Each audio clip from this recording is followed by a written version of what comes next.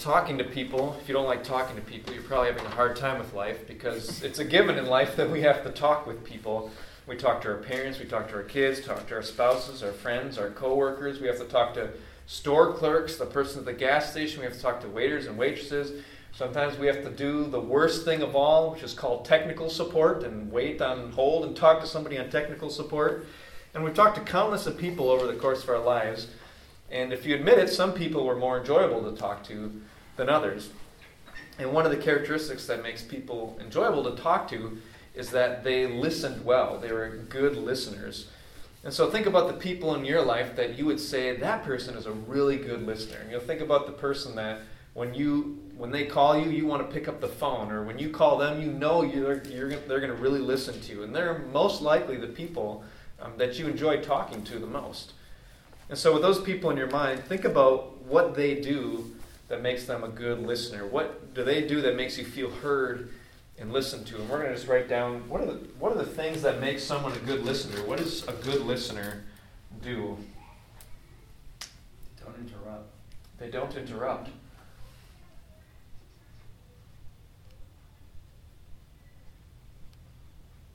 Okay. What else does a good listener do? Gives feedback. Gives feedback? So they don't just stare at you after you've said it. Give me something here, a smile, a word. Give feedback.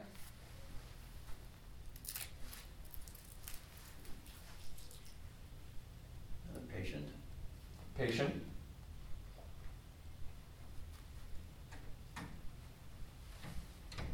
Yeah, they let you get it out, or if they don't understand, maybe they'll ask a question, even if it seems wrong, like that doesn't sound right. Like patient to understand things. Yeah. They don't try to change your story into their story. So don't make it about them. Yeah, like, that happened to me once. Oh, okay, but it's happening to me right now. Would be nice if you heard that. That looks like a boot. Canadian. Don't make it a boot them. Oh gosh. And then there we go. It's your Wisconsin accent. That's right. Yeah. Yeah. Anything else that makes someone a good listener? Their body language, eye contact. Okay. Body language could indicate they're paying attention. Yeah, if they're kind of like, if their eyes are on their phone or out the window, that would be a good sign. Or if their arms are crossed. It's almost like attention. They're kind of like with their body, they're giving you attention.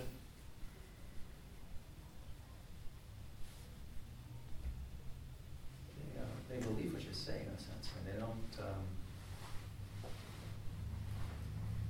don't negate. I mean, it's like, oh, that's not believable, or they don't counter. They're positive in their responses instead of like saying, I don't know what I'm trying to say. They have a belief or benefit of the doubt, or they're accepting of what you're saying. Okay. There's an openness to.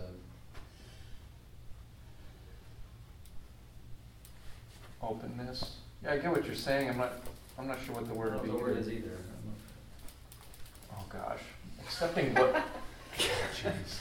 I don't even know what one says. I don't know why I said one. Okay, there's open.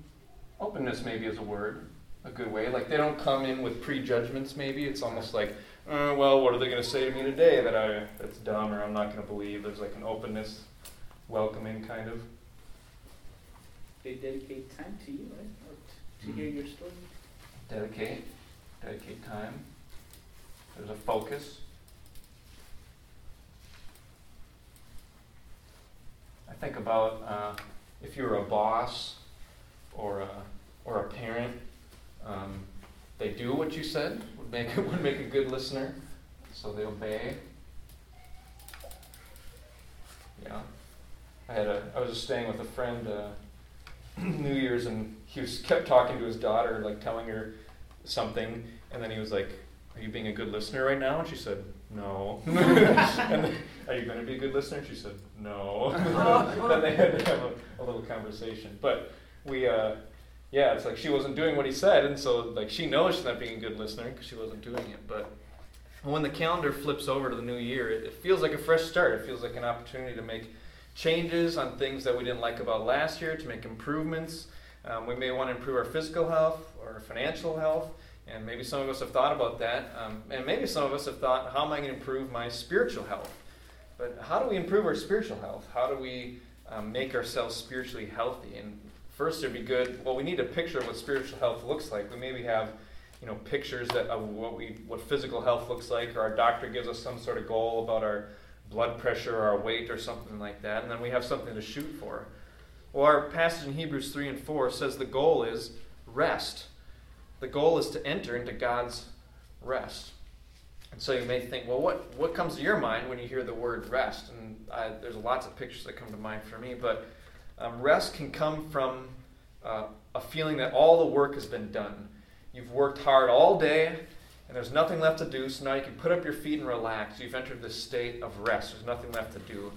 And rest can also come from a sense of security and safety. There's certain people, when you're around them, you constantly feel like you're walking on eggshells. You're afraid of upsetting them or offending them. You feel like they're always evaluating you.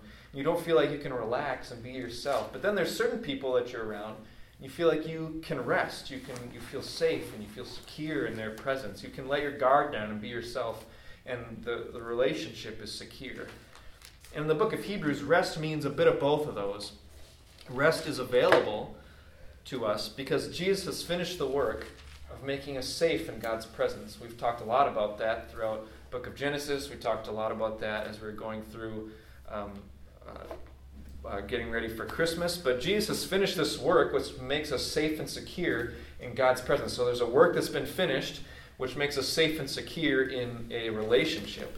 And rest is available because Jesus has finished the work of making us safe with God. And because of Jesus' death on the cross, he's paid for our forgiveness so we can be right with God. On the cross, he died, and as he was dying, he said, "It is finished." Those are actual words recorded that he said. He did the work necessary to bring us back home to God, as we've talked about. And remember, safe, we talked about how that could be an acronym. We're secure in Christ. We're accepted by God, and we're forgiven of everything, and we're embraced in love. There's a safety in that. It's because of Jesus' work. But while that rest is available now, our work is not yet done. And they might seem kind of like contradictory, like, what? How is there rest and there's work to be done? Well, we don't work to make ourselves right with God, but we must do something in order to enter the rest that God has made available to us. There's nothing we can do to make ourselves safe in God's presence, but there is something we need to do that God asks us to do in order to enter that relationship. And so we're going to spend this evening exploring the big idea of this passage. And the passage tells us the key to entering God's rest, and it's this. We enter God's rest by trusting and obeying God. We enter God's rest by trusting and obeying God. We enter God's rest by trusting and obeying God. That's what Hebrews 3, 7 through 4, 13, that's what it's all about. We enter God's rest by trusting and obeying God. And it's all about, this passage is all about being a good listener.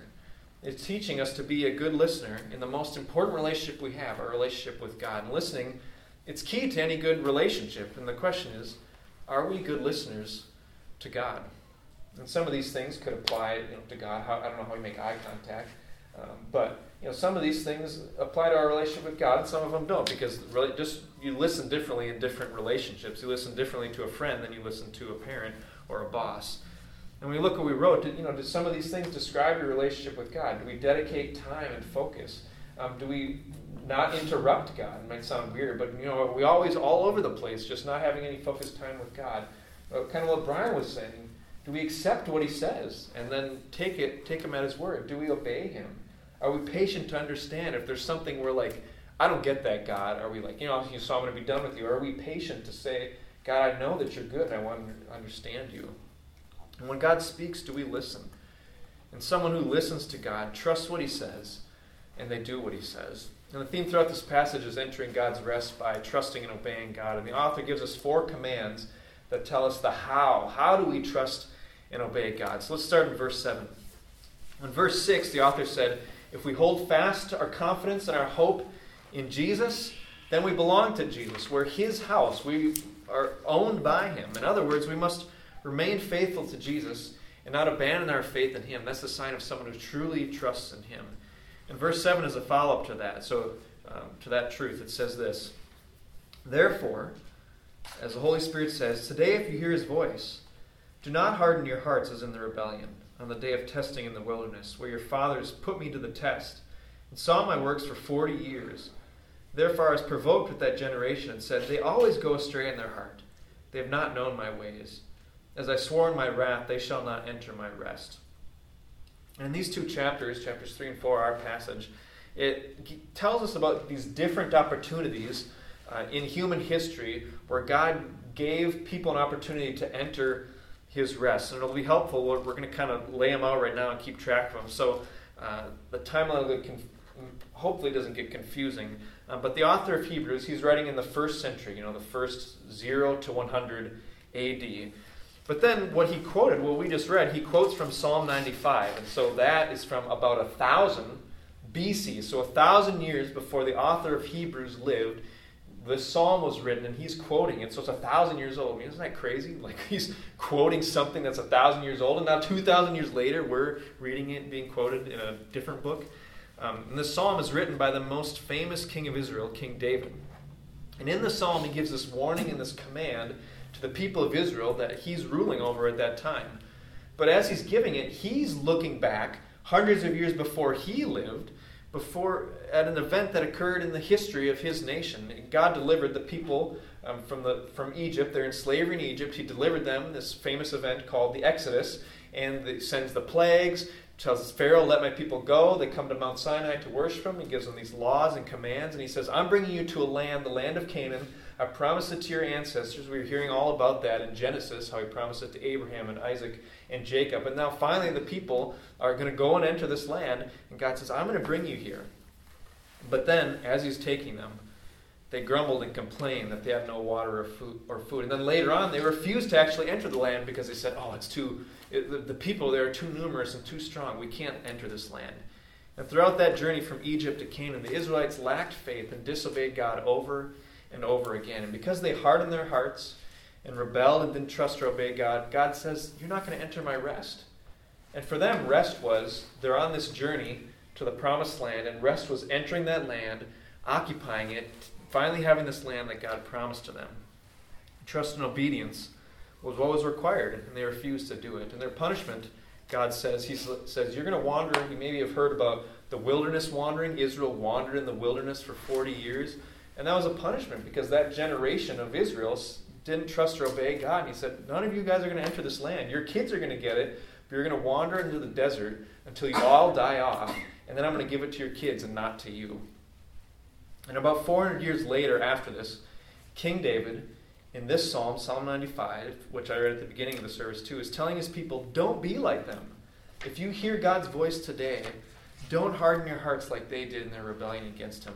They saw God's works. They saw the plagues. They saw the pillar of fire by night, the pillar of cloud by day. They saw the Red Sea split. And yet they went astray in their hearts, and they didn't follow God's ways. And therefore he judged them. They weren't able to enter the promised land. They weren't able to enter the rest he had promised them.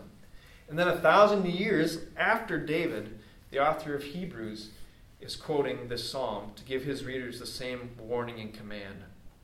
So we're going to draw it up here. There was this rest offered to Israel. But then in David's time, so we'll do David, he's saying, guys, there's still a rest here. It's responding to God's voice. Don't harden your hearts to God's voice now. There's still a rest to be entered now. And then we have the author of Hebrews here later saying, guys, there's a rest to be entered into now. Don't harden your hearts to God. And so it's over all this time, there's always an opportunity to enter God's rest. And it is the rest we talked about earlier, to enter this relationship with him. And the big idea for this passage is that we enter God's rest by trusting and obeying him. But how do we trust and obey God? And the first how is in verse 12. Verse 12 tells us, rest requires responsive hearts.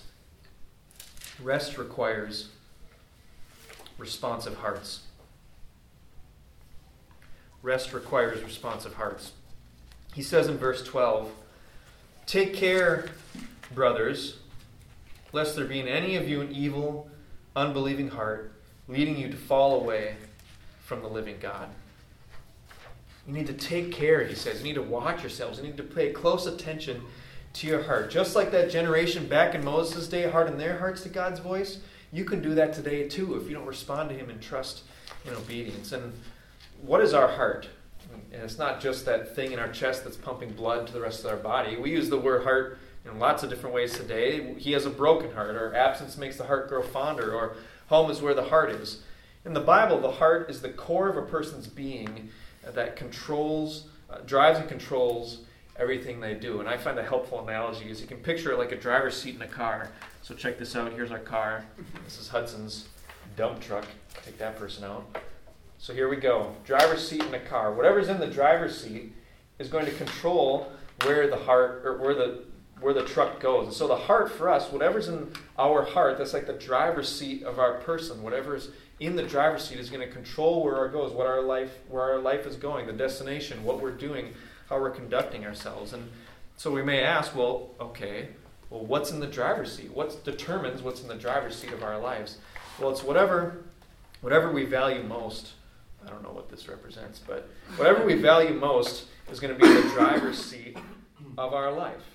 Whatever's most important to you, what is the highest priority to you, is going to be in the driver's seat of your life, directing the destination, directing what you do in your life. It's going to have the steering wheel, and it's going to control wherever you go. And this is why, as a church, we put such an emphasis on the heart. I don't know if you've ever picked up on it, but in every sermon, I don't say these words, but I think through how do we apply this passage to our head, to our heart, and to our hands. And head focuses on what we need to know. What's the truth from this passage that we need to know, that we need to take away from ourselves? And then hands focuses on what do we need to do? How does that truth make our lives look different? But in the middle is the heart, which focuses on what do we need to believe? Because this, imagine this is, I've talked to you about, here's this truth about God. We'll use one of the 4 Gs. God is great. But you can know that in your head, but if you never let it into the driver's seat of your life, it's not going to change what you do. If you don't really believe that truth, you'll see your life affected. You'll see that you won't try to be in control anymore of everything. That's what it looks like when it's in the driver's seat of your life. Each one of these is like, here's the head level truth, and then this is what it would look like if it was in the driver's seat. I would not fear people. I would not be looking to other things for satisfaction. I won't be trying to prove myself. That's what each of those looks like when they're in the driver's seat of your life. And if we only accumulate knowledge about God in our heads, we may have the right answers for everything, but we won't have a changed life. And we need to have hearts that are responsive to God. The soil of our hearts needs to be soft so that when we hear God, His Word penetrates our hearts and it goes into us and grows the fruit in our lives that He wants it to grow. And if our hearts are hard, God's Word will just bounce off it. It's going to go in one ear and out the other and never make a difference. And so if you like taking notes, if you're taking notes now, or if you want to start taking notes, you can grab a bulletin. I'm going to give you a couple things to write down if you're wanting to do that. Just give an assessment for yourself. This is a new year. How well are you listening to God? Is your heart responsive? I'll give you the words in a little bit. Is your heart responsive to Him? When you hear God speak in the Bible or in a sermon or through other people, do you respond with trust and obedience? Or do you walk away doing the same as you did before? And so write down which one describes your heart. Hard, soft, or medium. Couldn't think of a better word than medium. So hard, soft, or medium. Is your heart hard, soft, or medium towards God and what He says? No one else is going to see it, so you don't have to sugarcoat it. No, actually, you're all going to turn them in at the end, and I'm going to assess them. No, just kidding. So the big idea for this passage is that we enter God's rest by trusting and obeying God. And that was the first how. The second how for trusting and obeying God is in verse 13. Verse 13 tells us, here's the point that we get from it. Rest requires relationship with others. Rest requires relationship with others. Rest requires relationship with others. He says this in verse 13. But exhort one another every day, as long as it is called today, that none of you may be hardened by the deceitfulness of sin. And he draws the word today from the psalm. Today, if you hear His voice, do not harden your hearts. And each day, He's saying every day we should be telling each other, exhorting one another to keep following God, keep your faith in God, holding tightly to Jesus, telling one another the truths about God, keeping each other from sin. And each day is an opportunity either to have a hard heart toward God or a responsive heart toward God, to follow God or to follow sin. And over time, the steering of your car can get out of alignment. I don't know, the wheels, I don't understand it, but the wheels get off, and so you let go of the wheel, and it pulls in a certain direction. And you have to take it to the mechanic, they realign it or whatever. And I think maybe we could all get in on this. I think there's an overlooked market on adjusting the alignment on shopping carts. Because I don't even think they come out of the factory with aligned wheels, because it seems like every single shopping cart has this little wonky wheel that does whatever it wants. And you let go of your cart for a second and it makes a 90-degree turn and whacks all the cans off the shelf that you're next to. So we could all get in, just be sitting in the beginning of Walmart and be like, do you want your wheels aligned on that shopping cart? And have people, I don't know, pay us $5 or something. But the author of Hebrews is making this point that our hearts are like a shopping cart with this wonky wheel. If you take your hand off it, it's going to go astray from God. So you need to take care of it. You need to keep a handle on it. And then this verse tells us that the deceitfulness of sin is actually working to harden our hearts and working to lead us astray. And sin is deceitful. In other words, disobeying God, doing the opposite of what God says and not doing what he says, promises joy and life and satisfaction, but it never delivers. It's a deception. It's a lie. In order to walk with God every day, as long as it's called today, we need more than just us. That's what this verse tells us. This verse tells us that we need other people. This verse tells us we need that more than just our hand on the wonky shopping cart of our heart, because we're not strong enough to keep it going straight on our own. It says you need to have other people exhorting you to every day as long as it's called today. We need others exhorting us, pointing out sin and unbelief, reminding us of the truths about God, pulling us back on course. And that's why as a church we don't just gather on Sundays, because 1 hour a week isn't enough to keep us on course the other 167 hours of the week. And during this time we aren't able to go deep enough in order to really examine one another's hearts and exhort one another. Like I'm up here, but there's not necessarily a lot of back and forth or a lot of us sharing with each other and being able to exhort and encourage one another. And that's why we do gospel communities and gospel fluency groups. That's why we have gather, go, and grow. This is the gather time, but that's why we also go with a gospel community, a smaller group, and then we also have gospel fluency groups of 2 or 3 men and women meeting together. And if you're involved in those areas, perhaps it's something you should consider going deeper this year. And why is this important? Verse 14 puts it plainly. For we have come to share in Christ, if indeed we hold our original confidence firm to the end. It's important because what matters is whether we are surrendering to Jesus today. What matters is whether we're responding to God with trust and obedience today. It doesn't matter. We can't look back on a decision we made 10 years ago to follow Jesus if we aren't following him today. We can't look back at a day we were baptized and say, well, I was baptized. Well, I made a decision for Jesus 10 years ago, 5 years ago, whenever it was, and say, well, I'm good because at one point in my life I said I was trusting, obeying Jesus. It's about today, holding our faith firm to the end, committed to Jesus until we die. And to do that, we need other people, because if we let go of that cart, if we let go of our hearts, we stop paying attention to it, it's going to go astray, and we need more people with their hands on it than just us. And so how well are you listening to God by letting other people into your life? Are you trying to follow God alone? Maybe you have others helping you, but you don't go as deep as you know that you need to go. Are you letting others into your struggles and doubts? Are you confessing your sins and unbelief to other people? And so write down where your relationships with others are at. Deep, shallow, or medium. Medium works in a lot of ways. So deep, shallow, or medium.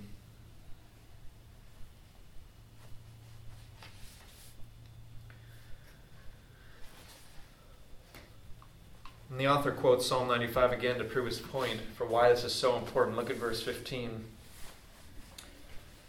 As it is said, today if you hear his voice, do not harden your hearts as in the rebellion. For who are those who heard and yet rebelled? Was it not all those who left Egypt led by Moses? And with whom was he provoked for 40 years? Was it not with those who sinned, whose bodies fell in the wilderness? And to whom did he swear that they would not enter his rest, but to those who were disobedient? So we see that they were unable to enter because of unbelief. The people in Moses' day, and by the way, in Moses, it's not like he's just some guy who's kind of like, well, whoever Moses is. This is like saying, I don't know if you all know does everyone know who Billy Graham is? Or, just some famous preacher today, like, these people are following Billy Graham and they went astray. It's like, these people are following Moses. This is like the guy, people were like, Moses is awesome. He's like, there's crazy things said about him in the Old Testament. We wrote the first 5 books of the Bible. And we're just preaching through one of his books last year, Genesis. And it's like, people are following him and they went astray. And the people in Moses' day did not enter God's rest because of disobedience and unbelief. And even though they heard God's voice, they didn't respond with trust and obedience. And that's why it's so important that we pay attention to our hearts. And then chapter 4, verse 1 gives us our third how for trusting and obeying God. How do we trust and obey God? Verse 1 of chapter 4 tells us, rest requires real concern about responding to God. Rest requires real concern about responding to God. Rest requires real concern about responding to God. Chapter 1, verse 4 says this, therefore, while the promise of entering his rest still stands, let us fear, lest any of you should seem to have failed to reach it. For good news came to us just as to them. But the message they heard did not benefit them because they were united by faith with those who listened. For we who have believed enter that rest. As he said, as I swore in my wrath, they shall not enter my rest. The command we're given in these verses is to fear, meaning we should take this seriously, not this like, oh no, like is God going to like strike me? I need to hide under a rock. But no, we need to take this seriously. This needs to be made a priority and a concern of ours. Why? Well, he says because good news came to them, just as it's come to us. And look, it didn't matter that they heard the good news, didn't matter that they heard the message, didn't matter that God spoke to them. It did them no good because they didn't listen. They didn't respond with trust and obedience. Because of that, they did not enter God's rest. And in life, the concerns can be endless. There's many things we can concern ourselves with. Paying the bills, problems at work, problems at home, problems at school, how we look, what people think of us, sports, retirement, our next vacation. And some of the things we concern ourselves with are very, very important. We should concern ourselves with those things. And some things are really inconsequential in life or this year or in eternity. And yet we concern ourselves with them. But the problem is that we can put the most important things on the back burner. We can put matters of eternal importance on hold because we're too wrapped up with lesser things. And this passage is telling us that our relationship with God is not something we can put on autopilot. You can't put any relationship on autopilot if you want it to be a good one. And the mere fact that we would ever put our relationship with the God who made us and saved us on the back burner shows how wayward we are and how easily we can be led astray. The author warns us that hearing a sermon on Sunday or reading our Bible on our own is not enough if we walk away unchanged. And so where is God on your priority list? Is he on the back burner? Is your relationship with him on autopilot? Or are you pursuing him and making him a top priority? So write down where your relationship with God is on your priority list. High, medium, or low. Not where you think it should be, but where it actually is based on your actions. Is it high priority, medium priority, or low priority?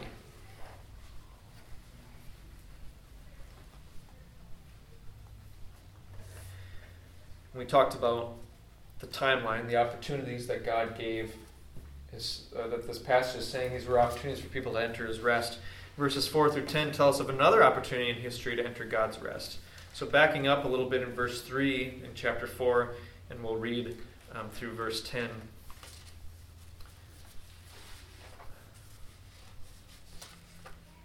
So he says this, although his works were finished from the foundation of the world, for he is somewhere spoken of the seventh day in this way, and God rested on the seventh day from all his works. And again in this passage he said, they shall not enter my rest. Since therefore it remains for some to enter it, and those who formerly received the good news failed to enter because of disobedience, again he appoints a certain day, today, saying through David so long afterward, in the words already quoted, today if you hear his voice, do not harden your hearts. For if Joshua had given them rest, God would not have spoken of another day later on. So then there remains a Sabbath rest for the people of God. For whoever has entered God's rest has also rested from his works, as God did from his. And so this takes us all the way back to Genesis 2:2, which we went through long ago. And so we see that rest was available to be entered from the start of creation. We could enter God's rest where he had finished his works, and there's an invitation to enter that. And then the time with Israel, all that generation that were disobedient, didn't trust him, they died off. And then Joshua, that's what he's talking about here, was the one who led the new generation in. And then this author is saying, well, if Joshua had given the people of Israel rest, David wouldn't have spoken about a day of rest in his time. And so then Hebrews is saying, look, we have an opportunity today to enter God's rest by trusting him and obeying him. And Jesus, when he was on the earth, said, come, all who are weary and heavy laden, and I will give you rest for your souls. Take my yoke upon you, take my burden upon you, for it's easy and light. And then we look forward to a future day when we rest in the land God's promised to us, a new creation with him face to face.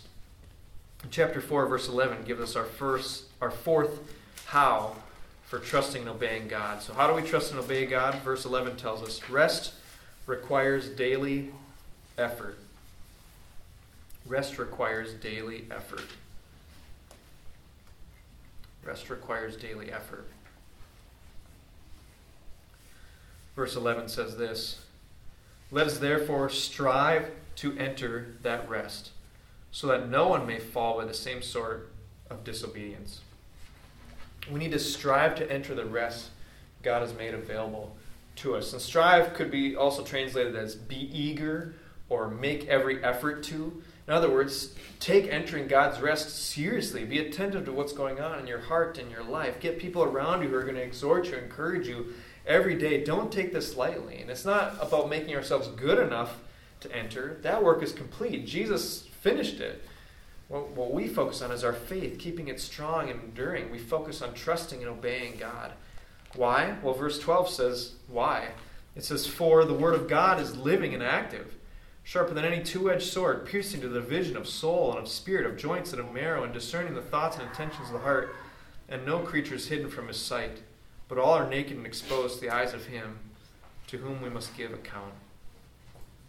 This passage is focused on being a good listener to God, God's voice, God's message, God's good news, God's word. And God's word can either transform us or it can be the thing that condemns us, because nothing is hidden from God. He sees whether we're trusting and obeying it, and he sees when we're not. We can't pull a fast one over on him. We can't fake it with him. And we're all invited to enter God's rest today. There's this eternal rest we look forward to when we rest in God's heavenly presence, but there's a rest to be entered today, the rest in the finished work of Jesus on our behalf, the rest in the good news of who God is, what he's done through Jesus. We can enter that rest here and now. And God invites us to enter his rest by trusting and obeying him. And rest is found in a relationship with God. And God defines that relationship, what it looks like. What does it look like to have a relationship with him? He says, it looks like trusting and obeying me. And we can't just say, oh, God, I'd like to have the relationship on my own terms. He says, no, this is the terms of the relationship. If you want true rest, if you want salvation, if you want freedom, here's what it looks like. It's a relationship with me. That means trusting and obeying me. That's how we enter the rest of a relationship with him. And the problem is that our hearts can be hard, and sin is deceitful. And we need to fight unbelief in sin. And that's why as we were going through the book of Genesis last year, we focused on these 4 G's, the 4 truths about God. And as I said, these are these truths about him, and this is what it would look like if it was to sit in the driver's seat of our heart and in life. If we trusted and believed that God is great, then we would stop trying to be in control. If we trusted and believed that God is glorious, we would stop fearing others. If we trusted and believed that God is good, we wouldn't be looking for satisfaction everywhere else. If we trust and believe trust and obey that God is gracious, we won't be trying to prove ourselves to other people and to God. Once we start resting in God, we can stop scrambling about, doing with stress and fear and anxiety and things that we don't want in our lives. And so we think about, how do I clean my life out of the things that I don't want? Well, we start trusting and obeying God. And so in order to walk with God in your everyday life this year, I want to suggest 2 actions. Maybe you'll come up with one better than these. But the one is first memorize the 4 Gs. One of my hopes was after we finished Genesis is that we would all have the 4 Gs memorized. But since we aren't going to be using this for a little while, we have little magnets, which is a gift from our church to you that you can put on your, I guess, whatever metal surface you want. And so I'll hand these about, and you can grab, I don't know how many fridges you have, but however many you think would be useful to you, but don't be wasteful.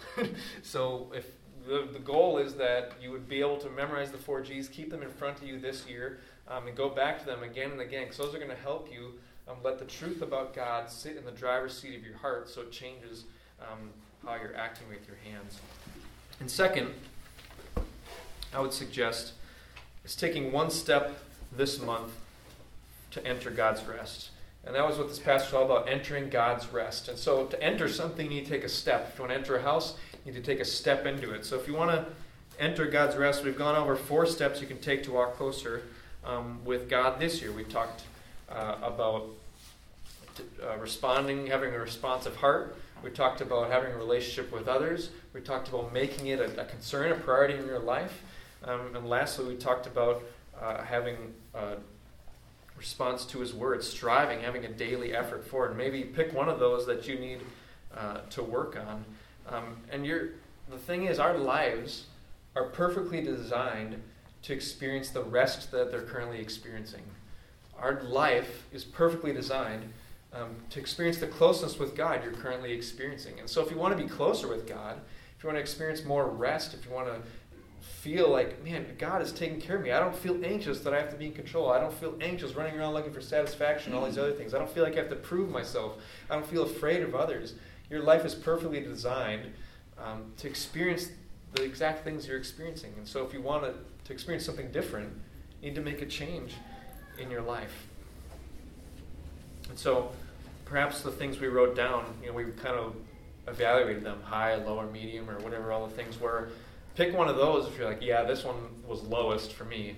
Maybe start there and make a commitment this month. And as we wrap up, the first months of the year, gyms are more full and Bibles are more open because everyone's like, yes, I want to change this year. And then as things get harder, it's kind of the same. You think about working out and you think about being close with God, there's a lot of similarities because we might be like, in my head I know this is good for me, but yet I'm still not working out. And so with God, it's like, I know this would be good for me to do these things, God, but yet we don't let it in the driver's seat of our life. And a lot of people working out, they try to do it alone. Like, I just got to do this. And people are a lot more successful when they have a group or have people with them. That's why we need relationships in our as we're relating with God. And then what happens with working out? Other concerns become a priority. Well, I got to do this thing with my house, or this happened that knocked me off track. All these other concerns, I don't have time to work out. We do the same thing with God. Like, other things become a priority. Or we're just like, it is too much effort to get up at 5 a.m. or 6 a.m. or whatever it is to go work out. Or I'm too tired after work to go work out. And so we lose the drive for that daily effort to work on our physical health. But the same thing happens with our spiritual health. We lose the motivation to have the daily effort to seek after God and pursue Him. And so we need all these things we talked about if we're going to have a year of spiritual health, of walking with God every day, of being close with Him. Let's pray. Father, thank you for this warning and encouragement, too, that there is rest to be entered, that the work is finished, and so now we can freely enter in. There's no bars or chains blocking us from entering your rest, from entering relationship with you. And all of it takes is our response of trusting and obeying you. So would you help us today as we leave here to be people that have responsive hearts to you, that want to seek after you with all we have and prioritize you. And would you help us to be a church that does it together? In your Son's name we pray. Amen.